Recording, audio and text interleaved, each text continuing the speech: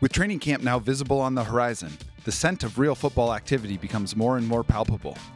As it does, we continue our deep dive into the Seahawks roster. The Athletic's brilliant Deontay Lee joins us to discuss Seattle's D-line as the positional breakdown series continues. Let's light 'em up.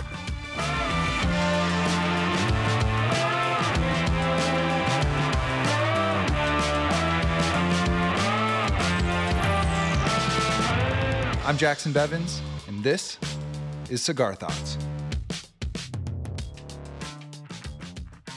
Welcome back to the Cigar Lounge. I am Jackson Bevins, and along with my smelly producer, Mike Barwin, this is the Cigar Thoughts podcast. Mike, how we doing today?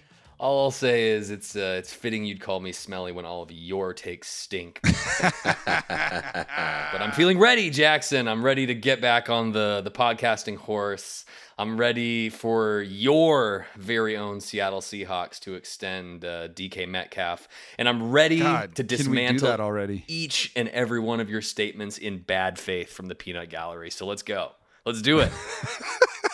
All right.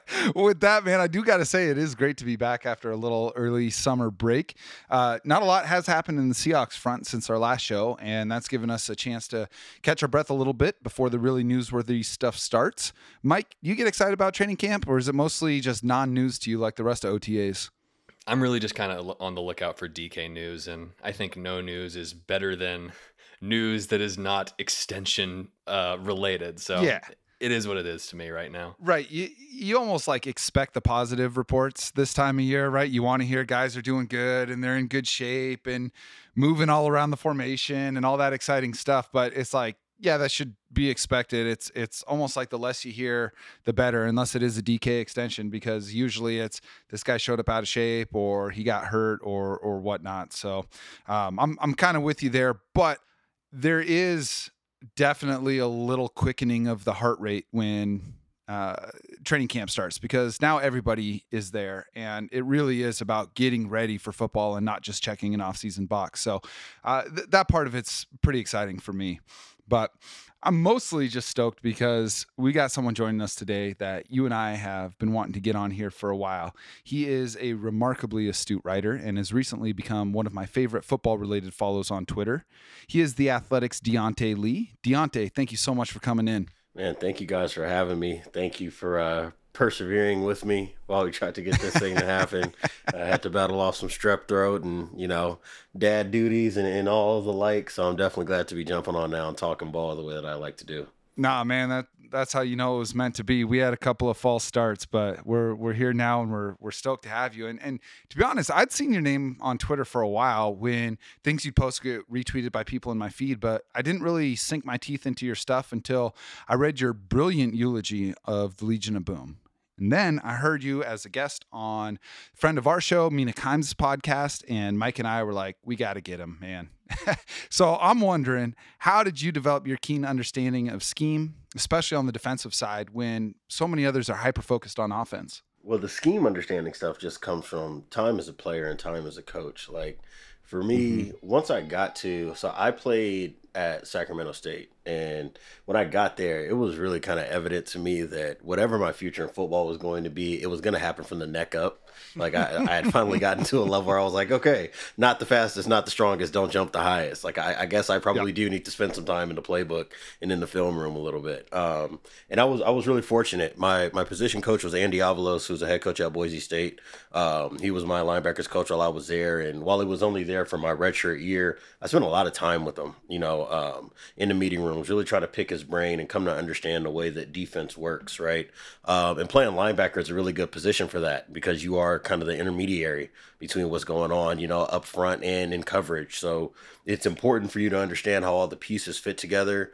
And then leaving from playing and going on to coach, which I've been doing. It's 2022, so this will be my 6th season as a coach at the high school level. I'm obviously just trying to grow and be the best version of myself on the football field as a coach as I can be. That requires bringing in a lot of information, so I spend a lot of time studying. And from a media standpoint, I just figured that it would be a great opportunity, a good lane for me to try to carve my way into, because not a lot of people spend time on it. And defense is one of those funny things where it it's a thing in football where everybody can point out where something goes wrong, right? A corner pulls a hamstring and gives up a 65-yard bomb. Everybody can point that out and say that that went wrong, right?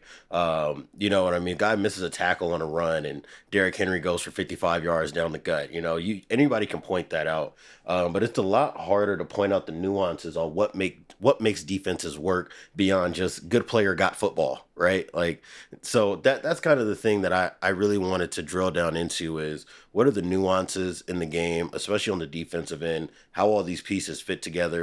Because ultimately, I think that the fans kind of deserve to have a better understanding of the way that things work on that end of the ball. And honestly, if you understand defense really well, it will enhance how well you understand offense because you'll know where all the weaknesses and strengths are to be attacked or to be avoided. And I think that just makes for a more well-rounded fan. Since you yourself were a linebacker, do you have any thoughts on the recent devaluing of the position, the running back of the defense, if you will? It is the running back. Well, it is. I mean, it's funny, man, like, because I think there are two conversations that have to happen, right? The first one is financial value. So that's where everybody's at right now, right? It's like, okay, you probably don't want to be spending $15 million on a linebacker if they're not adding value to you in coverage. So that makes a lot of sense, right? There's a reason why Zach Cunningham didn't last to the end of his contract in Houston, right? Because it's just hard to justify paying a guy $15 million who's a liability on third down or second and long. Right. So there's just kind of like the very obvious, just looking at allocation of resources. I do think that obviously Twitter being a place that's full of just bad faith arguments, now that everybody's picked out a target, it's just, just hitting the target over and over and over again, so it's low hanging fruit in that way.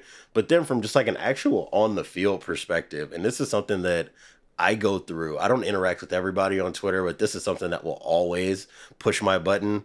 Is people who just have a fundamental misunderstanding of what linebackers actually do. Like I said, anybody can pick out like, oh, this linebacker can tackle. That must be a good thing.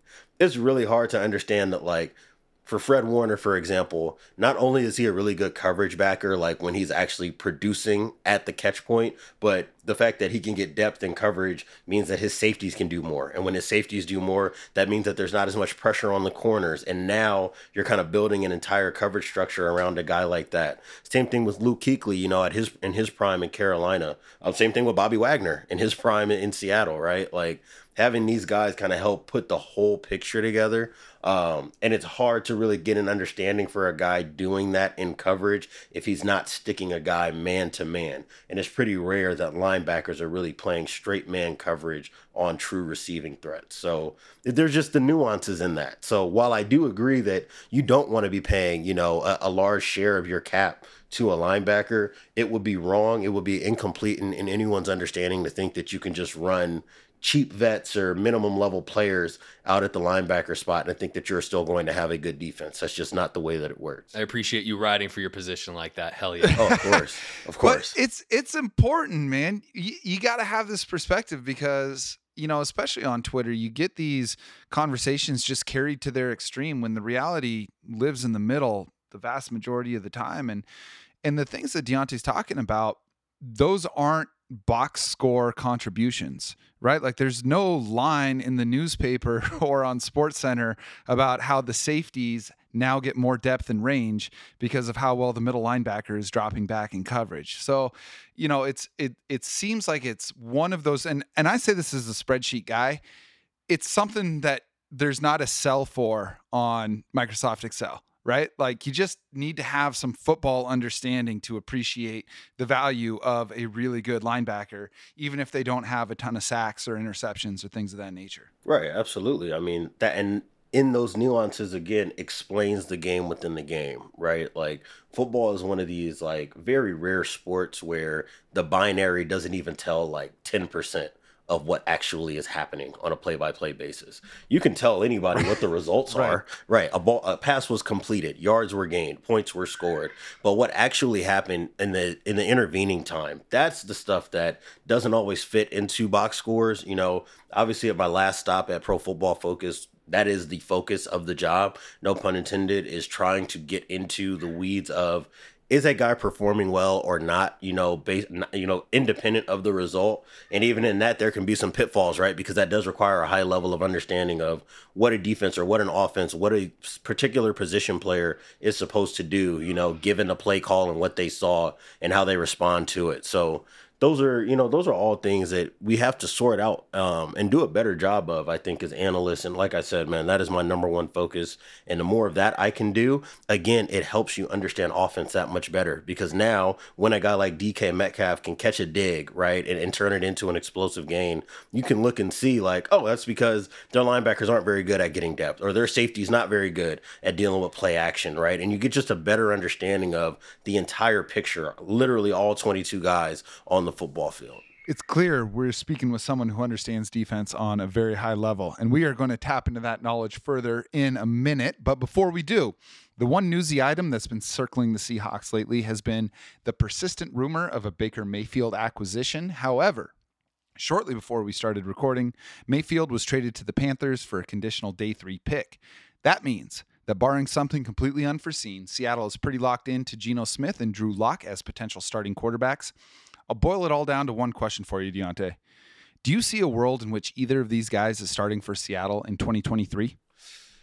Yes, but I don't think that's the plan. I will say I don't believe that that's the plan. And it's funny, knowing the news before I jumped on, when I jumped on, I was expected to see champagne and cigars from both of you guys. So now that whole Baker Mayfield saga is just concluded, and it doesn't involve the Seahawks at all. I'm wiping my brow on that one for sure. Absolutely.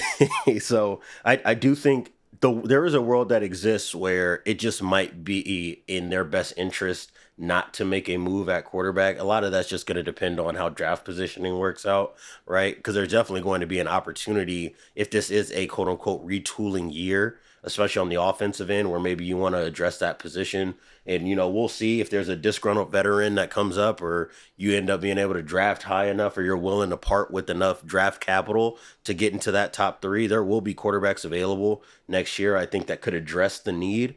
So I think that in an ideal situation, you're competitive this year and then you're able to make your move for your quarterback. But it's entirely possible that that's not the case. And if that's not the case, I don't know if you guys are familiar with my guy Griff, who's on Twitter as C Mike Spin Move. He has been spreading another friend of the show. Yes, he has been spreading all the Geno propaganda to me that I can possibly take. Yeah. So we'll see how this thing goes. Propaganda implies that he's wrong.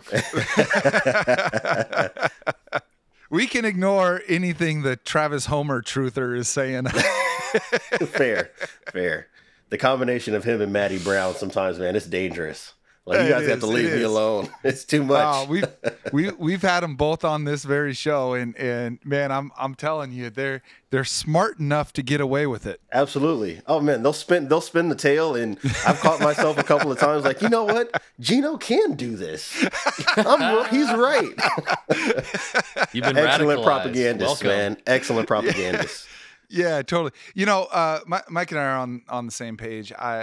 I mean, outside of continually seeing Malik Willis available for their first 4 picks, you start to be like, oh, well, maybe, But outside of that, we've been kind of hoping they punt on quarterback this year.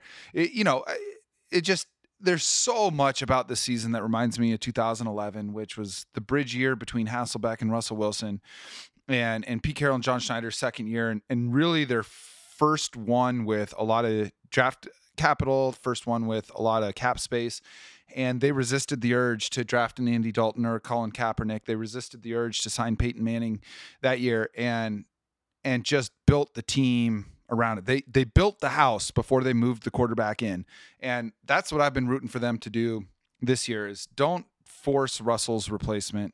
Take a year, see what you got. You've got an offensive line that has a ton of growing to do. Like, let someone, I hate to put it this way, but let someone a little bit more expendable spend a season behind that line, figure out what you got. And then you've got crazy draft capital next year, 4 picks in probably the top 50-ish, and what could very well be the most cap space in the NFL to spend. So we're right there with you, man. I think you just roll the ball out with whoever you got already, see what you got at the other positions. Don't get too caught up in win-loss this year, and then really take your shot next season. Yeah, I mean, it's funny in a lot of ways. Like, I think that Seahawks fans are almost victims of their own success, right? Because it makes it easy to Absolutely. forget just how well, they were able to build this roster out to last for as long as it did and be competitive for as long as it had been. I trust, I trust this brain trust, of Pete Carroll and John Schneider because I've seen it already. And I saw Yeah. them do this with the Seattle team that was really kind of rudderless when they took over as a regime, right? And they were able to really build this thing out in their own image, and they had their own way of doing things. And obviously, we see the success that existed there. Like I said, man, I trust this. I trust this thing, and I think that one of the biggest signals to me that let me know is what I noted in what I was talking about in that piece for The Athletic, which is that Pete Carroll finally was able to take a step back and say, "Hey, what I did last decade isn't good enough for this decade." Love that. Defense is my thing, and my original idea that I stepped in with has been caught up to now. Everybody's adjusted. Well, let me find the next best idea and see if I can implement that into my own process.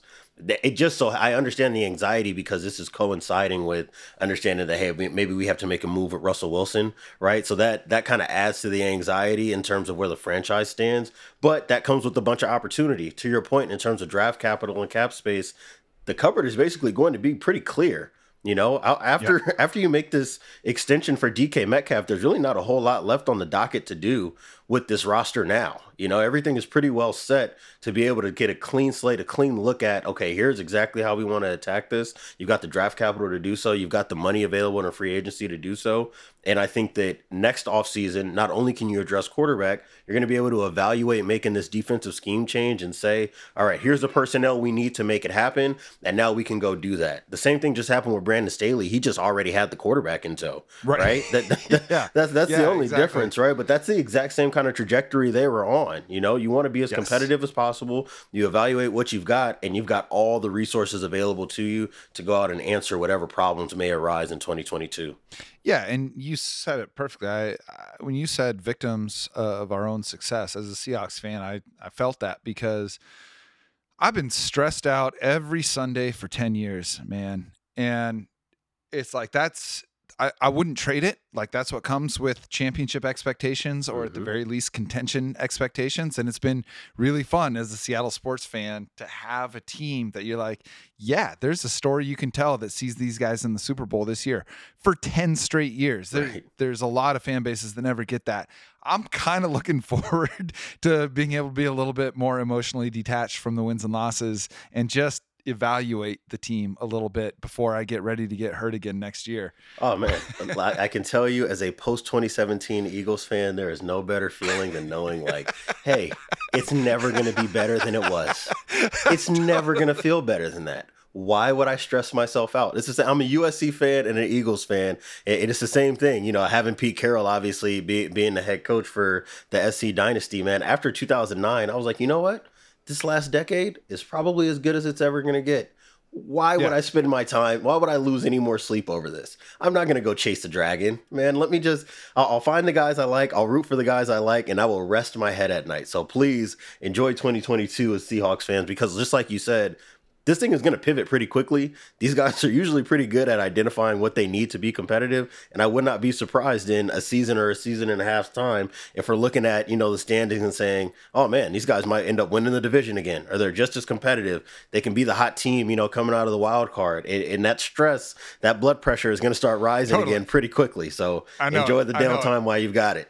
Thank you. Yeah, I've said and written that there was a calendar year in between the dismantling of the Broncos and Malcolm Butler. Yeah. And I realized that in that 12-month period, I experienced the highest high that I ever will as a fan. I mean, we're talking about a Super Bowl blowout against Yes. the greatest offense of all time, cementing those players as one of the greatest teams in NFL history, followed by the most heart-wrenching championship loss you can imagine. Yes. That just gets perpetuated as a punchline Yes. on Twitter forever, right? Like it's never going to feel worse than that's going to feel. So like now I know what the extremes are. I can exist in front of it, and I'm excited to just kind of chill for a year and be a little bit more cognizant as an NFL fan too, Right. and pay a little bit more attention to some of the exciting players on the other team because the league's full of them. But the main reason we brought you on today was we wanted to talk about the Seahawks defensive front. And I think in order to do that, it's helpful to get a little bit clearer understanding of how the defense is evolving. You pointed out that Pete Carroll showed enough self-awareness to say what's worked for the last decade probably won't work for the next decade. He even used in a postseason press conference, he said we've been a little bit arrogant on that side of the ball. And that is something that I value in a head coach as much as anything else is self-awareness, is willingness to adapt, because the NFL is too smart. It's the fastest learning organism on the planet. You can't just keep doing the same thing. So with Ken Norton Jr. gone now, that side of the ball is going to be helmed by Clint Hurt and highly sought after assistant Sean Desai. As a result, we've heard a lot about Seattle adopting a Fangio scheme or a Vic Fangio adjacent type scheme on defense. Can you tell us a little bit more about what that means? So in a lot of ways, I understand some people hear like 3-4-4-3, and then coaches go in front of microphones and they kind of dismiss some of the differences, and it leads people to think that like it doesn't matter. And I don't know that I believe that. Especially with what we're talking about today in terms of the defensive front. But basically, the best way I can describe it is like what was before was a defense, whether it was under Ken Norton Jr., under Gus Bradley, that entire kind of cadre, again, that brain trust defensively, where it's all about creating negative plays or trying to create explosive plays defensively, right? You got 4 down linemen, you know where they're going to line up. They're always tearing up the field, looking to create as much disruption as possible. You got your linebackers that are always playing downhill, right? Because they've got one gap to fit. And you're basically playing one-on-one coverage everywhere else across the field, right? And there's still obviously a place for that. One of the things I tweeted yesterday is that for as much as defensive trends change, still to this day, the go-to thing to do defensively on third down to get off the field is to rush 4 and play cover 1, right? And that was kind of the Seahawks mantra, it was cover 1 and cover 3 with a 4-man rush, in this last decade, this era of the Legion of Boom defense. So I think that they're transitioning out of that and playing a little bit more, I don't want to call it soft or conservative, but I would say a little bit more layered, right? Where instead of trying to, I think, chase the explosive play, right? Instead of playing one-on-one coverage, instead of playing so aggressively, now the mentality is we're trying to eliminate explosive plays happening to us. That's kind of where NFL defense is at right now. That's what makes Vic Fangio as popular a name as it is. That's what makes Brandon Staley the new boy wonder type of coach, in this era of the NFL, right? It's an understanding of, hey, in an era where everybody's using RPOs and play actions and bootlegs and, these different formations to try to force defenses into being very vanilla so that way they can hit the ball in these intermediate to deep areas for, these explosive offensive plays on early downs. It's more important than ever to play with more depth and more layers in the defense. So it's not just up front, right, in terms of changing the body types, but because you're changing the body types up front, it's really all about, we want to keep safeties deep, right?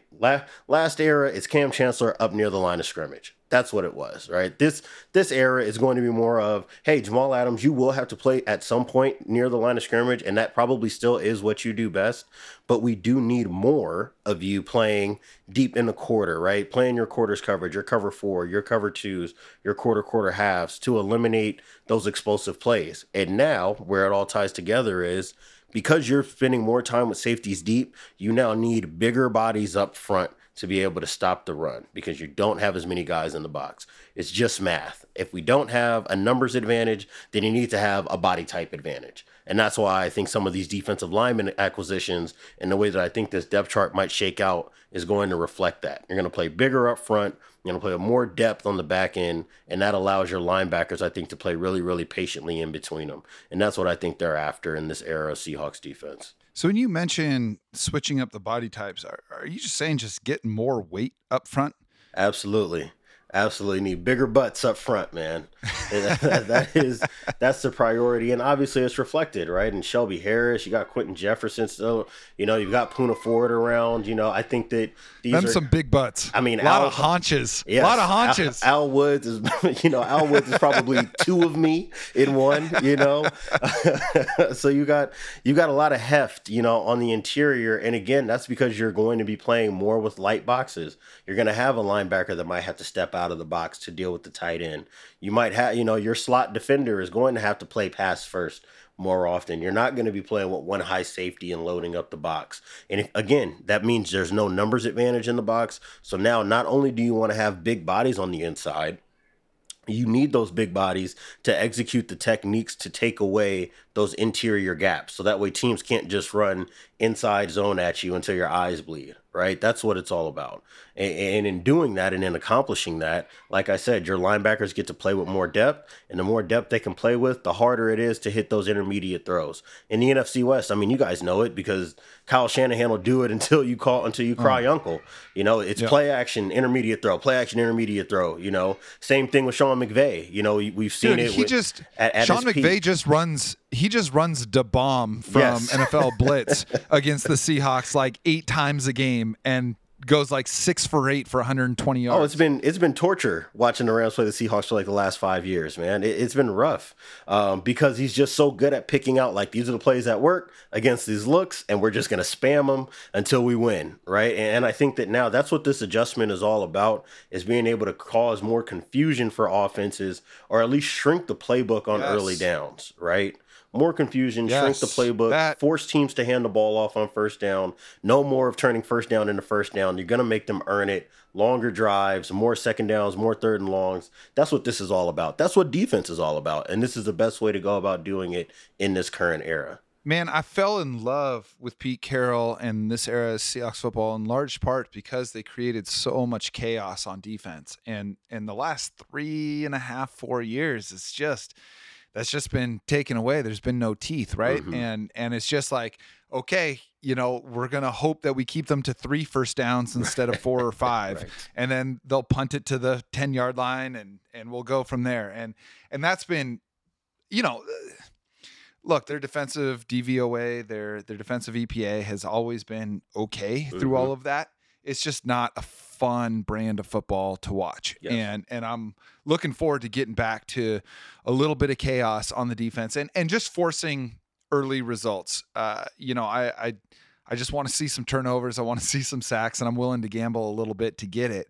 And you mentioned that this new scheme is reflected in the personnel. I want to talk a little bit more about that. And I want to break it down between guys that are on the perimeter, the defensive line, and guys that are in the interior. So, Mike, if you got it, can you hit us with the edge/defensive end guys that are on the Seahawks right now? Oh, Jackson, I got it. All right, let's. So we covered this beforehand a little bit when we talked linebackers in this positional breakdown series, but let's go back over it a little bit. Let's reconvene with the roster. We've got Darrell Taylor and Alton Robinson, who are the incumbents. We have Uchenna Nwosu coming in from the Chargers in free agency, and you've got rookies Boye Mafe and Tyreek Smith. Deontay, who stands out to you in that group? So, I mean, the guy that I'm probably most interested in from a usage perspective is Boye Mafe, right? Like, I think stepping into the NFL, he's probably closer to being a designated pass rush guy than a 3-down edge defender, just kind of based on his tape at Minnesota. So I was a little concerned. It's not like they spent a first-round draft pick on him. So, I wasn't beside myself about the pick, but I'm most fascinated to see just exactly what kind of career he's able to chisel out for himself early, because he does have a lot of growth that he needs to make in terms of being a run defender. The other names, you think about Uchenna Nwosu, like that to me is like prototypical, solid role player type on the edge. That's what he was for Los Angeles. I think that's exactly why he was brought in, right? Is because he's got experience in the defense. He's comfortable playing basically any role. He can be a secondary rusher. He can drop into coverage if that's necessary. You can use him in any personnel grouping, and I think that he can survive in that way. So those are the two that I'm really kind of fascinated by. I think Darrell Taylor will be pretty solid, The one thing for me, just looking at the group in total, and I think that this is why you go out and get a Boye Mafe, is who's going to be the explosive pass rusher, right? Which of these guys can really step out and separate themselves and be an explosive pass rusher?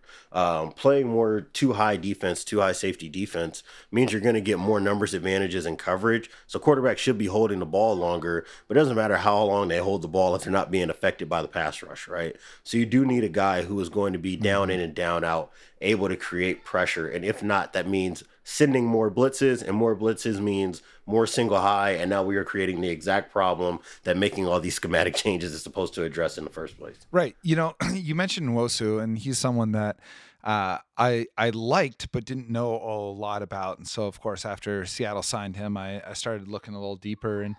And he definitely doesn't strike me as a cornerstone player, and he's not being paid as such. But he does seem to be someone that's good for a number of splash plays throughout the season and kind of momentum turners.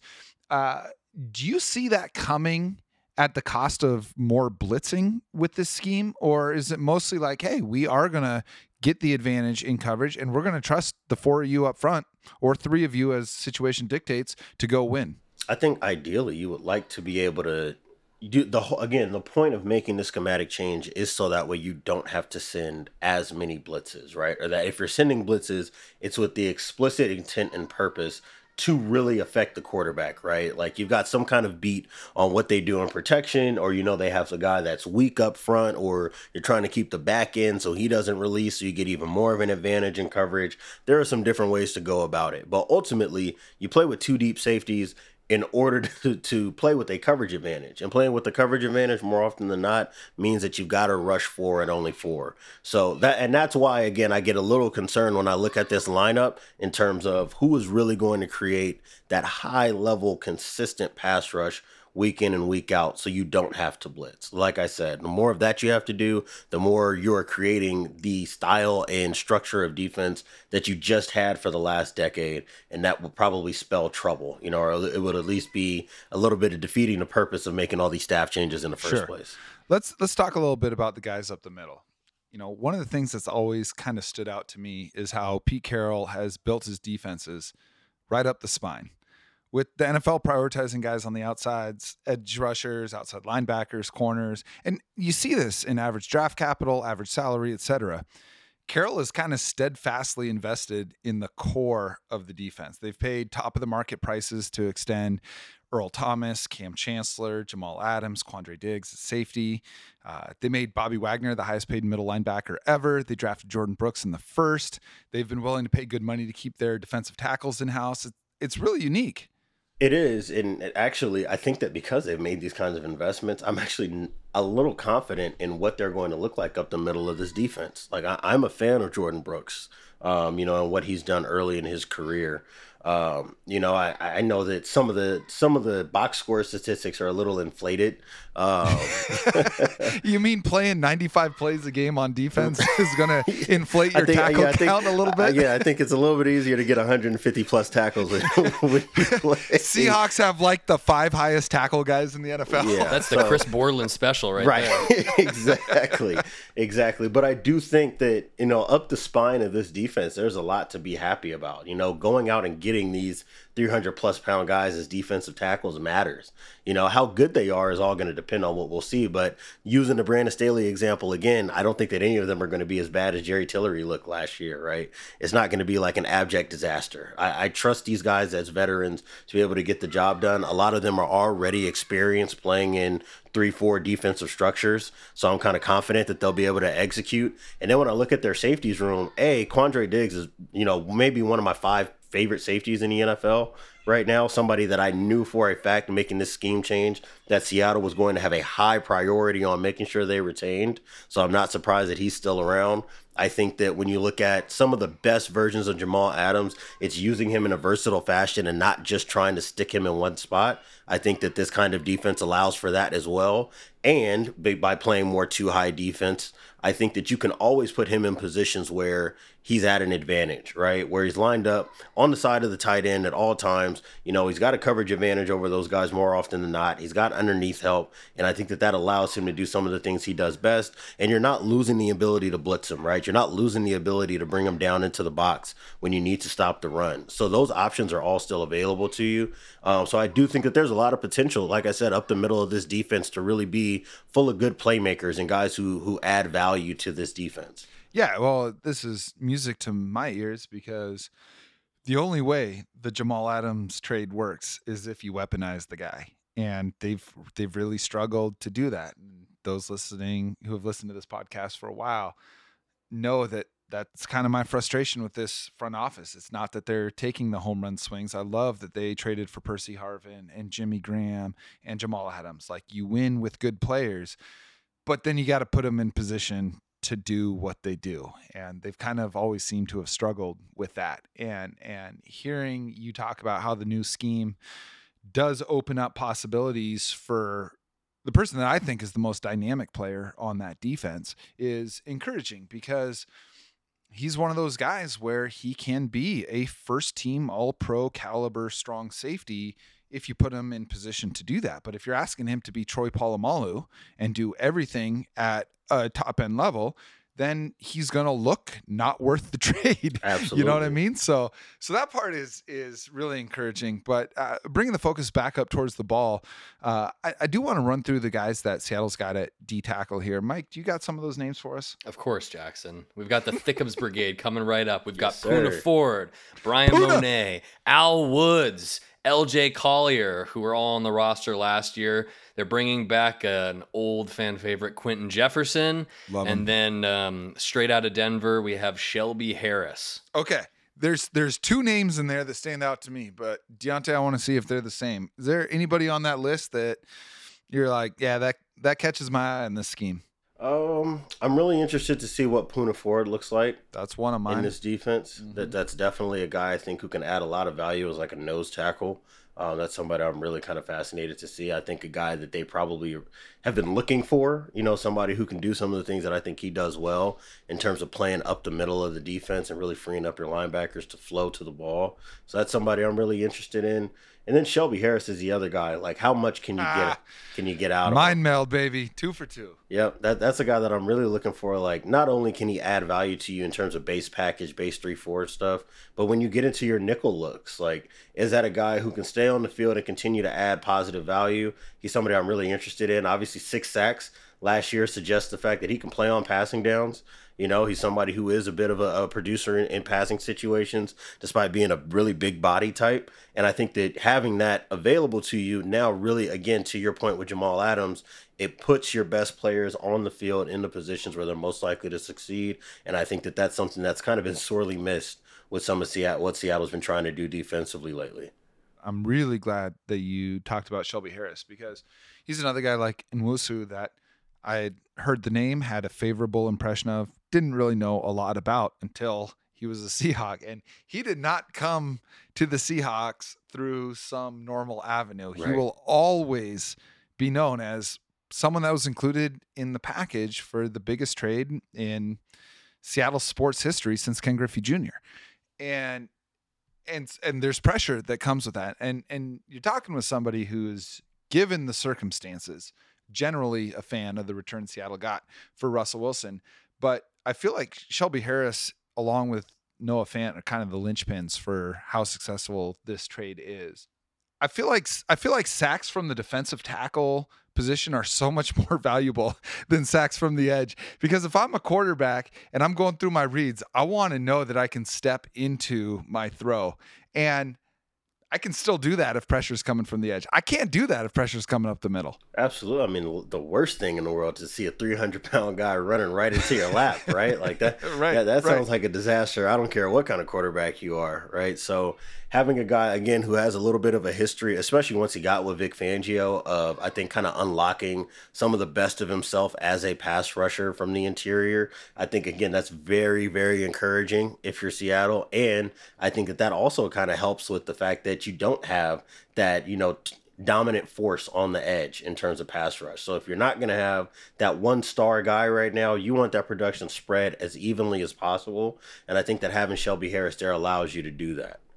Listening to Mike read through those names, I think I'd been underestimating the depth that Seattle has on the interior of their line. That's a position that requires a tremendous amount of energy, and every NFL position does on every play. I'm not saying that. It's just a very different one. Like, anyone who's done a bunch of different types of workouts is, you can do cardio a lot longer than you can do plyometrics, right? And I feel like defensive tackle is a very plyometric position, where it's short, explosive, strength-focused movements, and that wears you out way faster. So I think having depth up the middle on the defensive line, there really is some hidden value there. I think so, and I think that one of the guys that I'm really going to be focused in on is LJ Collier, right? Like I need to see him give something more. I think I need to see him kind of live up to what's been expected of him, when he was drafted and brought in. I think that if it's going to happen, this is a point in time where it really needs to, because if he can add value in this rotation, now you're talking about having maybe 4 to 5 guys, on your defensive interior that can really add value to you. And that's a rare occurrence in the NFL. It's hard to get highly productive or even, just reliably productive guys, deep into your depth chart on the inside of your defensive line. That's why they're so, important, especially in this kind of 3-4 defensive structure. So for a guy who's been kind of up and down, has had injuries, and I think people kind of have some questions on exactly what it is that his trajectory is going to be. He's got a great opportunity where he's probably not going to be asked to do a ton, and whatever he's able to produce is going to be surplus value. And the more of that he can provide, I think the more viable this defense is going to be long term.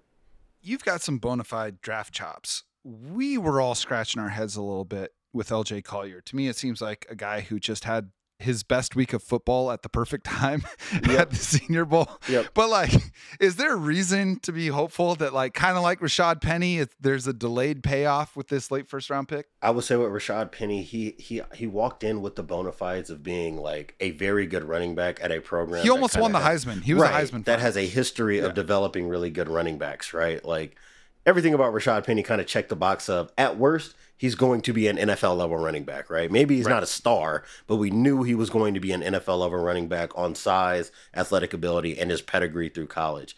To your point with LJ, that was very much got hot when everybody's eyes in the NFL were on you, and that kind of draws people's attention a little bit more. And to your point, I think that where Pete talks about being arrogant, I think that was like a classic Pete Carroll. I see something in a guy, I can make something of the guy, and I'm not moving off of this until I see it all the way through. That's where that win forever stuff, I think, can become more of a liability than an asset.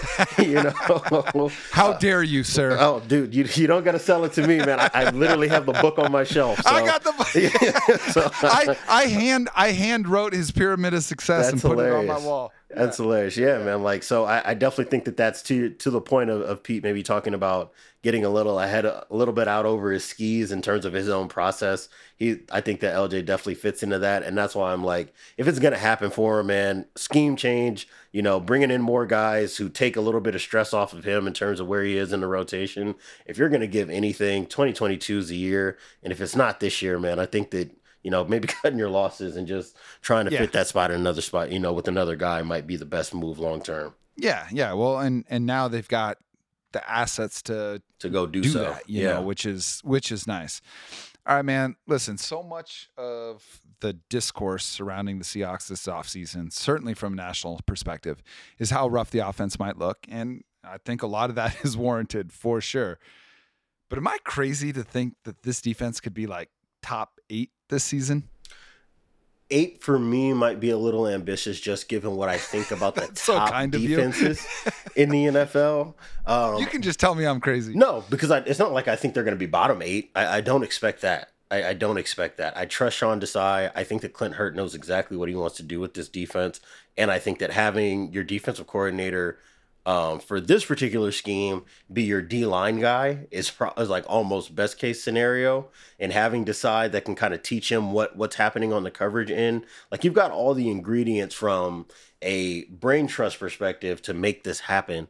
A lot of this really just does come down to their best players. Like, will this scheme allow Jamal Adams to play more big nickel? Will he be able to play as a safety over tight ends, and kind of unlock some of that versatility again in his game, and not be stuck kind of doing maybe just one or two things? Can Quandre Diggs be healthy, throughout the season? And if he is, then we know exactly what kind of player he is. I don't have to speculate on your returns for him as a player.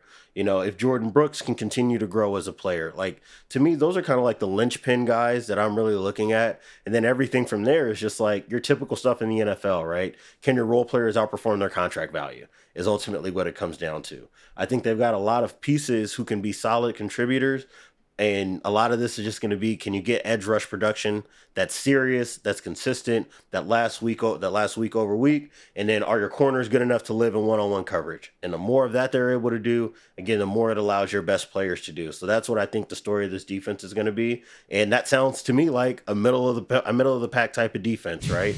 So that's kind of what I'm expecting in terms of my returns from Seattle this year. So then what does it take in your eyes for that defense to take that next leap, to go from, say, maybe 11th or 12th in the league up to like 6th? I think it's all players. Yeah, that's where you're getting the Jimmies and Joes over X's and O's, man. That's all talent acquisition. That's exactly why I keep using Brandon Staley as an example, because it's just the most recent 4-3 to 3-4 change that I have in the front of my mind. But again, first thing he does in the offseason, it's not anything with the offense. They'll keep the entire offensive roster together. The first thing is, no, I've got to go trade for Khalil Mack, and we're bringing in Sebastian Joseph Day and Austin Johnson, and we're fixing this defensive front right this moment, right? Chargers going to be a problem, man. Absolutely. And I'm not a Chargers fan in spite of the fact of them being my hometown team, but that is who I'm going to go see as often as I can this year. Yes. I don't mind making the drive up to LA to go watch them play. I think they're going to be a very fun product. They are my adopted team as Seattle transitions, man. Dude, you're doing the down year thing perfectly already. You've already got your secondary franchise. You're talking to a lifelong Chargers fan now. There you go.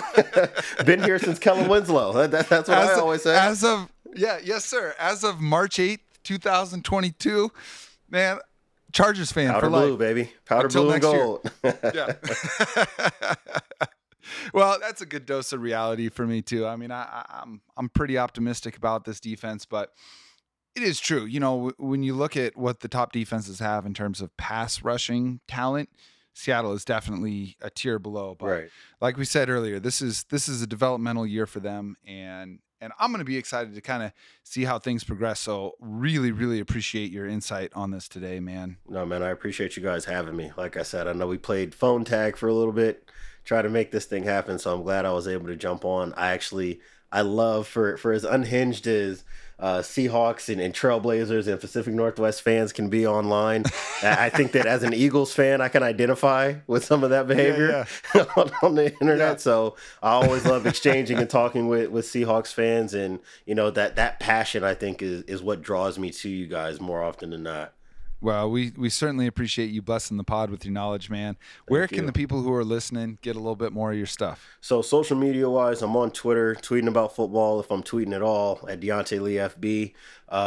Outside of that, you can go to The Athletic. Right now I'm working on a defensive glossary that I think will bring everybody's level of understanding on that side of the ball a little bit closer to where I think it should be as consumers, as fans. So I'm really looking forward to getting that process and that project put together and out to you guys. If you've missed what I wrote about, you know, the Legion of Boom era and transitioning into more of a 3-4 Vic Fangio style of defense, that's on there. And I'm usually covering the draft, but I'll be doing all my typical, you know, NFL and college football coverage once we're in season as well. So you will definitely see my face and hear my unfortunate voice more often as we get closer to the season.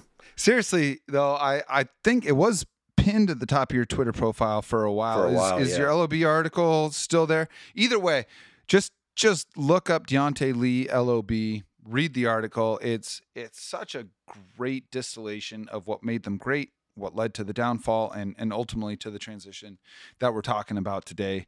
Deontay, thank you so much again, man. You know, the best thing that we can hope for with this show is that we get a little bit smarter with each episode. You definitely did that today. Thank you. Thank you, man. Thank you guys for having me. Of course, man. And if you're checking us out for the first time, make sure you're subscribed to this podcast so you don't miss an episode. Feel free to give us a follow on social media as well.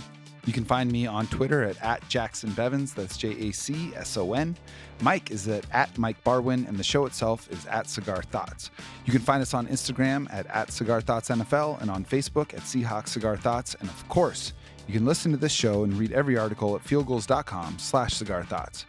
If you're listening to Apple Podcasts and you like the show, drop us a 5-star rating, leave a quick review. We are extremely blessed to have your support as the show continues to grow, and y'all show us that not only by tuning in, but in leaving those reviews and sharing on social media, and we appreciate it so much. Please keep it up. We'll be back soon, but in the meantime, onwards and upwards, my friends.